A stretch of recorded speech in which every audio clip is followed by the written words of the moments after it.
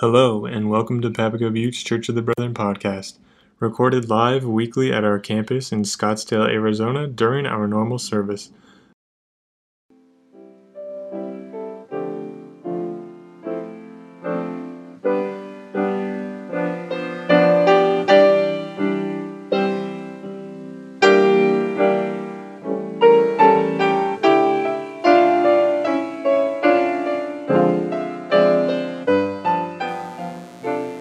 Preaching a lot. I enjoy that quite a bit. I love really the whole process. I love diving into a text. I love researching things. I love coming up with sermon series. I love going through all my books. I love it all. And if I'm referencing something, like something historical, or if I'm like quoting a person, or if I'm talking about something that I can just easily verify, I try to be very accurate and thorough in discussing it. I try to just be like present basic facts and not get those things wrong, because I don't want someone to come up to me afterwards and say like, well, actually it was so and so that said this thing, or actually this event happened in this year, or something like that. Like I don't want to get basic facts wrong. Now we may at times like disagree on theology or like the implications of a verse or something like that. Absolutely, we are allowed to do that. But like simple fact checking, just basic things like did this happen or did this not happen, like I try to be very thorough in that regard. But I am human. I make mistakes from time to time. And in fact, in a sermon that I gave shortly after arriving here, I was fact checked afterwards by several people who are in this room right now. We were looking at James chapter 5, the passage that was just up on the screen. In that passage, James talks about anointing folks with oil. And that morning in that sermon, a little over 2 years ago, I said, that's not something we do here, but certainly I'm open to the idea of it, why not? And when I said that, I was wrong. I was unaware of the fact that historically our faith stream, our denomination, our tradition, the Church of the Brethren, has practiced anointing people with oil, doing services around this theme, etc. Like this has been like kind of a practice we've had for 300 years. Different pockets of Christianity have also done this practice as well, which we are one of. And so when people were coming up to me and correcting me on that everyone was also very, very quick to say, like, but also, like, we don't really do it that much. Sometimes we forget about it. It's sort of drifted away as well. And as I've also learned, that's true in our denomination across the board as well. One of the classes I was taking last year was about Brethren practices, and the Bethany Seminary professor, Dr. Kettering Lane, we kind of had a lecture about that, and she basically said the same thing, that historically we've practiced this, but it's kind of drifted away, it's kind of gotten away from us. And so over the last few weeks, we've been exploring some of our practices together. We talked about communion at length one Sunday. 2 weeks ago, we talked about foot washing, and we did that as well. And so in thinking about some of the practices of who we are, I thought it would be very appropriate to just talk about this as well, like the practice of anointing. So we'll talk about James, and we'll talk about prayers, we'll talk about anointing and oil in the Bible, and then we'll talk about it kind of historically in our tradition and kind of what it means for us today.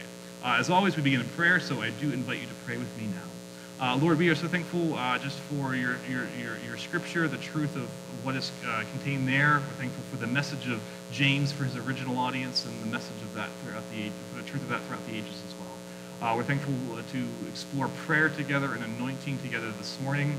I pray that I would indeed preach and proclaim what is true of you. If I say anything that's not of you, let that be forgotten. But we pray that you would be brought glory and honor, that we learn to better be your disciples and understand prayer and anointing as a result. Amen. All right, so this section from James is all about prayer. Verses 13 to 18 have the word pray or prayer, praying in just about every single sentence.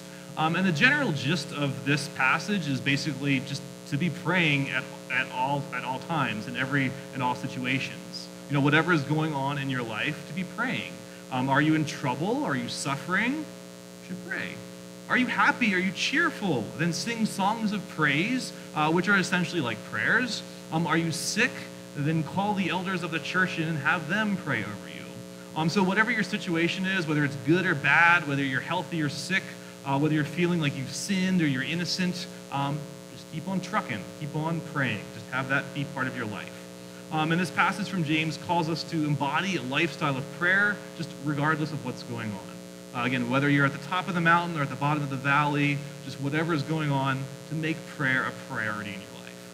And sometimes when we talk about this kind of stuff, we can kind of get weird about it because we can kind of talk about like guilt or shame. Like we read this and we're like, oh, it's just like, I wish I was praying more. I didn't pray that much last week or something like that.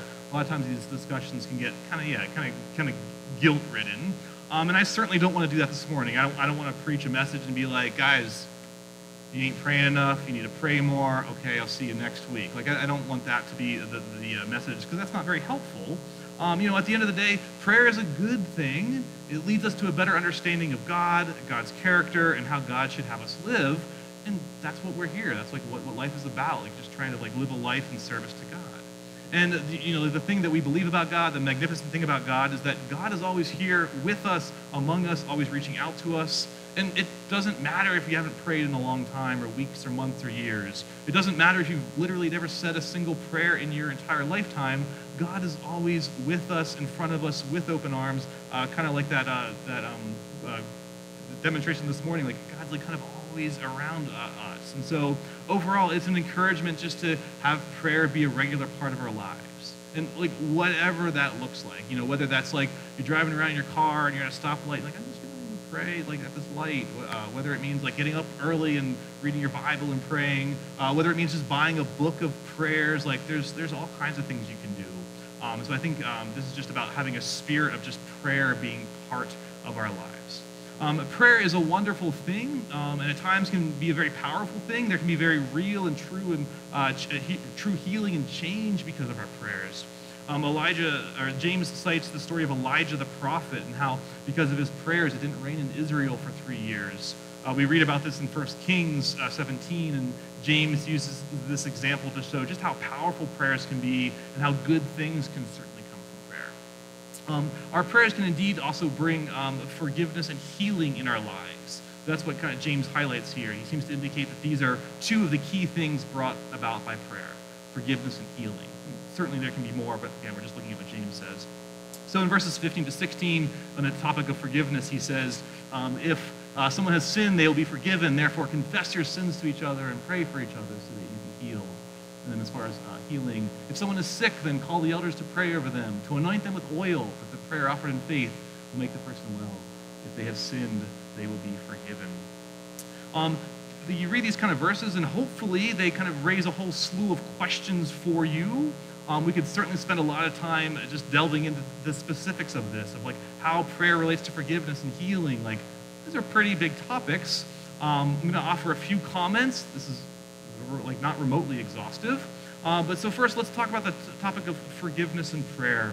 I think it can be hard for us, especially as modern day Americans, to admit when we're wrong about things.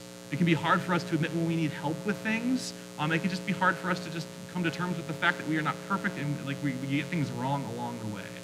And one way to help, I think, us get over this is to be in the habit of being honest with our shortcomings, to be honest with our flaws, and to admit when we're wrong about stuff.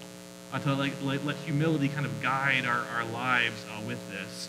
Because I know that can be difficult. Like when I got up here and said like, hey, I was wrong in a sermon 2 years ago. Like I felt pretty silly about that. I felt a bit sheepish about that. But I know that there can be real healing and change through that process as well. Because there's also something very powerful about outwardly admitting like, hey, like this is something I got wrong. This is something I need help with. Here's something I need to fix in my life. Like I need help with this thing. I don't know what I'm doing here. Like that can be very powerful. Some traditions actually have a regular confession of sin in their liturgies, and I think that's a really great and powerful thing. We've done Ash Wednesday services here over the last couple of years where we get together and we just like publicly lament and say like, we are human and we have messed up and we need your grace in our lives. Like that's a regular rhythm of something we do here. And so again, our prayers need to be founded in humility and recognizing we get stuff wrong at times, that we all have blind spots, that we are all in need of correction from time to time. These things help us to spiritually heal, to spiritually mature. Prayer can also potentially bring about physical healing as well. That's most certainly a huge part of our prayers for healing. Even every morning when we meet on Sundays, we talk about our joys and concerns, and often there are health things with that. We normally think about physical healing, but certainly there's mental or emotional or spiritual or whatever kind of healing one may need to experience as well. So yes, physical healing is a thing, but there's other realms of healing too. And while James is calling us to have the elders pray over us, I don't think it's limited to just people who are mature in their faith or who are older or who are a leader in the church. Like elder is kind of one of those loaded terms. Like, what does he mean here? I think it's just really, in general, we praying for each other. But there's the second part, though, about healing. If you pray that someone who is sick will be healed. Like, you read that, and you're like, that sounds really great.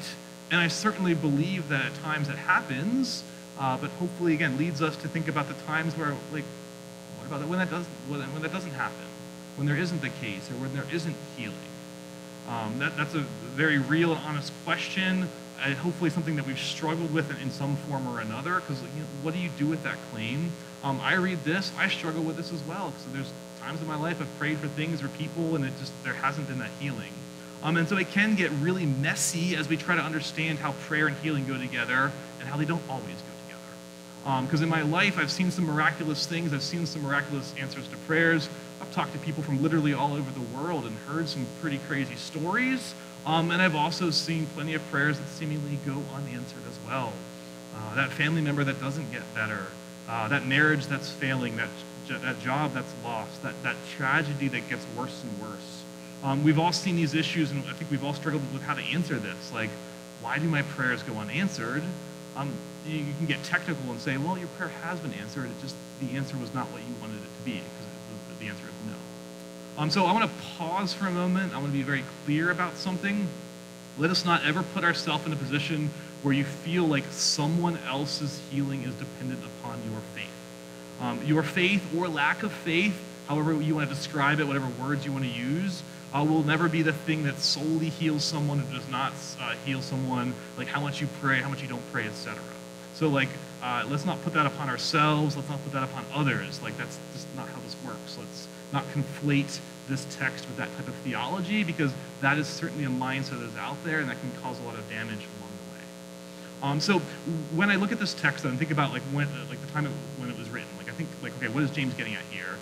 James seems to be connecting some types of sickness with the concept of sin. In the first century, there was the generally held idea, like in that worldview 2,000 years ago, most people had the idea that if some calamity was in your life, including disease or sickness, it was a result of some sort of personal wrongdoing or personal sin. We see this actually in one of the questions that the disciples asked Jesus at one point. They see a man born blind, and they say, who sinned, this man or his parents, that he was unable to see?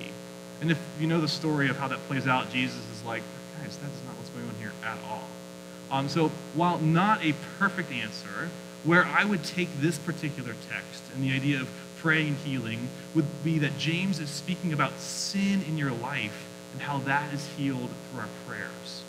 Or that praying for forgiveness over sins or wrongdoing or just stuff we're getting wrong in our life is certainly something that brings healing, as we believe that God is the one to forgive us. Our theology is centered around the idea of grace. So when we are praying for just the forgiveness of our sins, absolutely that is always, always, always true. God is always there and gracious in front of us doing that. So that's where I would take this particular text. And so a life marked by the spirit and the rhythm of prayer is something we see all throughout the Bible, and I feel confident we can get behind that. Hopefully what I'm saying right now, no one's like, oh, I don't believe in prayer's not important. I think you're all probably on board with most of the stuff that I'm saying now. All right, so let's talk about the oil stuff. Let's get into oil. Again, that's another concept we see all throughout the Bible. It's very much an ancient practice. Here's a list of some of the things we see in the Bible with oil. Kings would be anointed with it. They'd pour oil on their heads, which symbolized God's special blessing or call upon their lives. Even the word Messiah, that means anointed one. We believe that Jesus was God's special anointed one. We even see in Mark 6 that when the disciples are sent out by Jesus, it says they drove out demons and they healed people after anointing them. Oil was used in sacrifices. It was understood to have medicinal value as well. So if you do a keyword search for oil in the Bible, you see it in just almost every single book in the Hebrew Scriptures, and you see it a bunch in the New Testament as well. And I think that many things in the Bible, many things that we read about there, that culturally there's been a loss that's happened along the way. That culturally, oil has lost a lot of its significance for us as modern people, because most of these things up here we don't really use oil for in that capacity. I think for most of us, oil is something that you cook with. oil is something that goes in your car. It's something that you put in a grocery list to pick up at the store, like for some sort of purpose in your life. Now, we do have essential oils, like that's a thing that some people use, which maybe there's some sort of medicinal healing thing there. So that is something that we have in our lives, which has a connection point to the past. But I think, again, for most of us, oil is like not something that we like think about on like a spiritual kind of a level. Here, though, we see James encourage fellow believers to anoint others when they pray over them, to anoint them with oil. And when you study the history of the church, this was something that was practiced in various circles and pockets for a very long time. Like from the earliest days of the New Testament church up through the Reformation, we just see this being a practice that's continued in some form or another. But again, time happens, the Reformation happens, and suddenly you have all kinds of groups, and it gets kind of messy because it goes from like, oh, there's kind of this consistent thing to like, well, there's like 100 different things, and like who does what? It gets a little bit messy. And so anointing, it never really went away. It's always been around in some form or another, but it becomes like practiced in some circles and other circles not so much. I was again thinking about my own life and the churches I've been a part of, the half a dozen or so churches I've been a part of in my life. To the best of my knowledge, we did not practice this, or if we did, it was like a one-time thing, like it was like this really special big ordeal kind of thing. But generally speaking, I didn't grow up with this practice. So for me, it's a foreign idea, and probably for many of you, it is as well. You hear this and you're like, I didn't know people did this. Like that might be, if you're thinking that right now, you're not alone in that. Many people are there. But in our faith tradition, in the Church of the Brethren, when the original brethren in the 1700s, when they were forming, when they were gathering together, when they were poring over scriptures, when they were studying church history, they landed on the idea of that yes, indeed, we should do this. That James, not Jesus, said to do it. We read about this in the early church, thus we should as well. And so in our tradition, we call this an ordinance, kind of like we do with baptism, communion, and foot washing. Now, like with foot washing, different pockets, different churches have practiced this in different ways. Like I mentioned in the beginning of my sermon, it's also somewhat faded away. And there's been this dialogue, this discussion, this encouragement to bring the practice back. So now when it comes to prayer, and when you start to involve objects with your prayer, sometimes that can get a little tricky as well. Sometimes it can get a little okay, this is kind of weird. So let's address a few of those kind of things as well. So maybe you've heard of the concept of holy relics, or you watch a movie and you're like, oh, there's this thing, and if I touch it, I get healed. That's a concept that exists. It's not what we're talking about. We're not talking about anything magical or a holy relic or anything like that. Likewise, there are folks out there that claim to be faith healers, and that God is especially working through them. Or you send a little card, or you send a little check to them. They send a card back to you, they prayed over. That's not what we're talking about here. It also does not mean that we don't believe in science and medicine and doctors and all that. Very much, I like all of those things. But here's, I think, what anointing does. I think here's kind of where my understanding of this is that anointing invites us into this ancient practice. And it opens you up to the fact that there is something going on in your life, there's something in your world, something is not the way it's supposed to be. That God's shalom has been broken in your life. The idea of heaven here on earth, a world free of pain and suffering, that's not going on right now. And anointing invites you into the acknowledgement that something is off, and that shalom has been broken. And that the anointing process, you are trusting that God will help to fix it or restore it, while recognizing that not everything always plays out the way you'd like it to. And so I think anointing is just kind of a thing that invites you into being able to trust God more deeply and more fully on a little more spiritually. It also invites you to be trusting and vulnerable with others in your faith community, because this is something that you do in community with others. There's something that you need help with. There's something that you need healing with.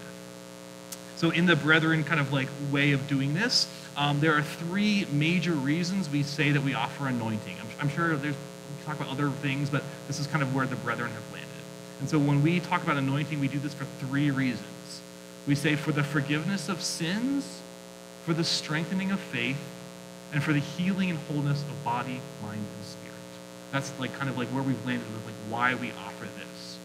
Now, we are a fairly low church tradition, meaning that we don't typically say, like, well, you can do this, you can't. We typically don't get too caught up in that kind of stuff. But we also typically reserve this thing that, like, that's like what the pastor does, or maybe the deacons. All right, logistically, though, I kind of throw in some high-level ideas. Let's go, like, on the ground. Let's talk about it logistically. What does this mean for us, like, moving forward? What are we talking about here? So we could actually do an anointing service if we wanted to do that, meaning that if we could get together on a Sunday morning and, like, really have our whole time be about that. It could be on a Sunday morning. It could be, like, a different time of the week as well. We're not doing that this morning. Maybe at some point we will. Maybe we would do a special anointing service. So even though we're not technically doing that, I wanted to reintroduce the topic to make sure that we're all aware of this, what our history with it is, and kind of what we can do with it moving forward. And I think when I was kind of, like, thinking about this, again, this is more of a foreign idea for me. I think anointing is kind of like foot washing, where it's this ancient thing we read about in your Bible, and you're like, oh, we could still do this today. And maybe on some level it makes us a little bit uncomfortable. And again, maybe we talk about it and practice it a little bit, but maybe we, kind of a little bit hands off as well. And I think we're in a good season to really reset some things here. Like, I've been spending months talking about just our backstory and what we believe and value. We're talking about some of our practices. So, like, we're kind of just, like, resetting some of those things. That's why we're doing that today. We're talking about our traditions and the importance of continuing them. We're talking about, like, it's important to talk about what they mean, why they are important to continue. I don't bring this up to say, like, oh, we did this in the past, and therefore we should do this for the sake of tradition. Like, I have zero desire to continue things simply for the sake of tradition, but I think we should, if they mean something and if they have spiritual value to them, absolutely we should continue them and practice them. And I think anointing, that would be the case for me. I think it's absolutely an important and a good thing to continue with. And so, moving forward, I want everyone who's sitting here to know, everyone who's involved in our church, just know that if you would ever like to experience anointing with oil, we can make that happen for you. I even got, it was exciting, I like getting mail order stuff. I even was able to mail order some oil. So I have that in my repertoire of stuff. So moving forward, if you would ever like a healing or like anointing with oil for these three reasons, we can make that happen for you. Again, for the forgiveness of sins, the strengthening of faith, and the healing and wholeness of body, mind, and spirit. And so, okay, what does that mean? How do we make that happen? So here's what I mean by that.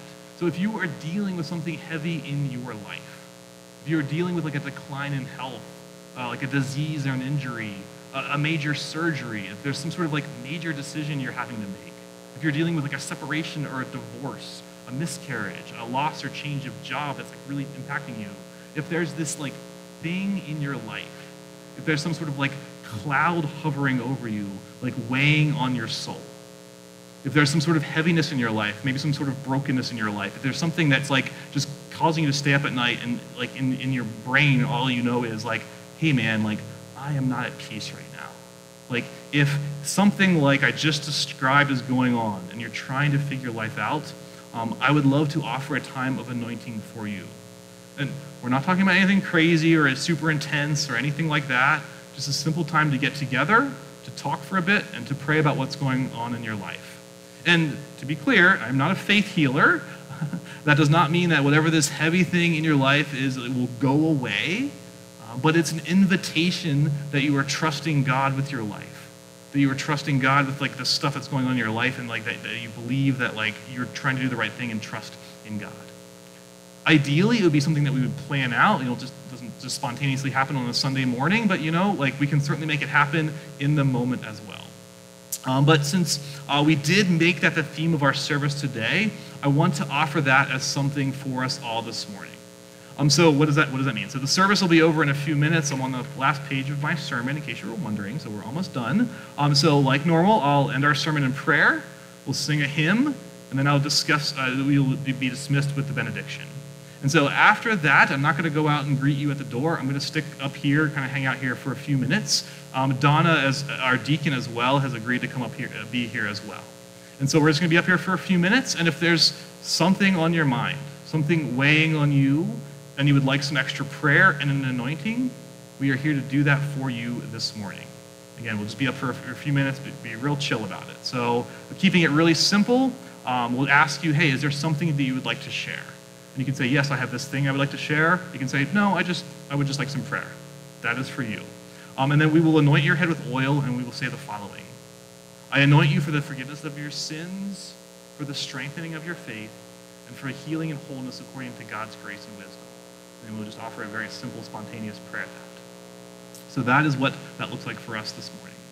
So anointing is an ancient practice that over time has shifted and changed in meaning. And for many of us today, it's lost the sense that it had for generations prior to us. And so while receiving oil is not a magic ticket to a life free from hardship or pain, it does help us to open up to recognizing the brokenness of this world and our belief and our desire that God can fix it. And so let us continue to be a people who are shaped by Christ. Let us continue to be a people who are open to the Holy Spirit, a people who are open to prayer in our own lives and praying for one another. And let us continue to be a people who understand the symbolism of anointing and God's lordship over all of. Thank you for listening to Papago Butte's Church of the Brethren podcast. If you have any questions or are interested in finding out more about our church, feel free to reach out to us at any time. Our contact information is provided at www.pbcob.org.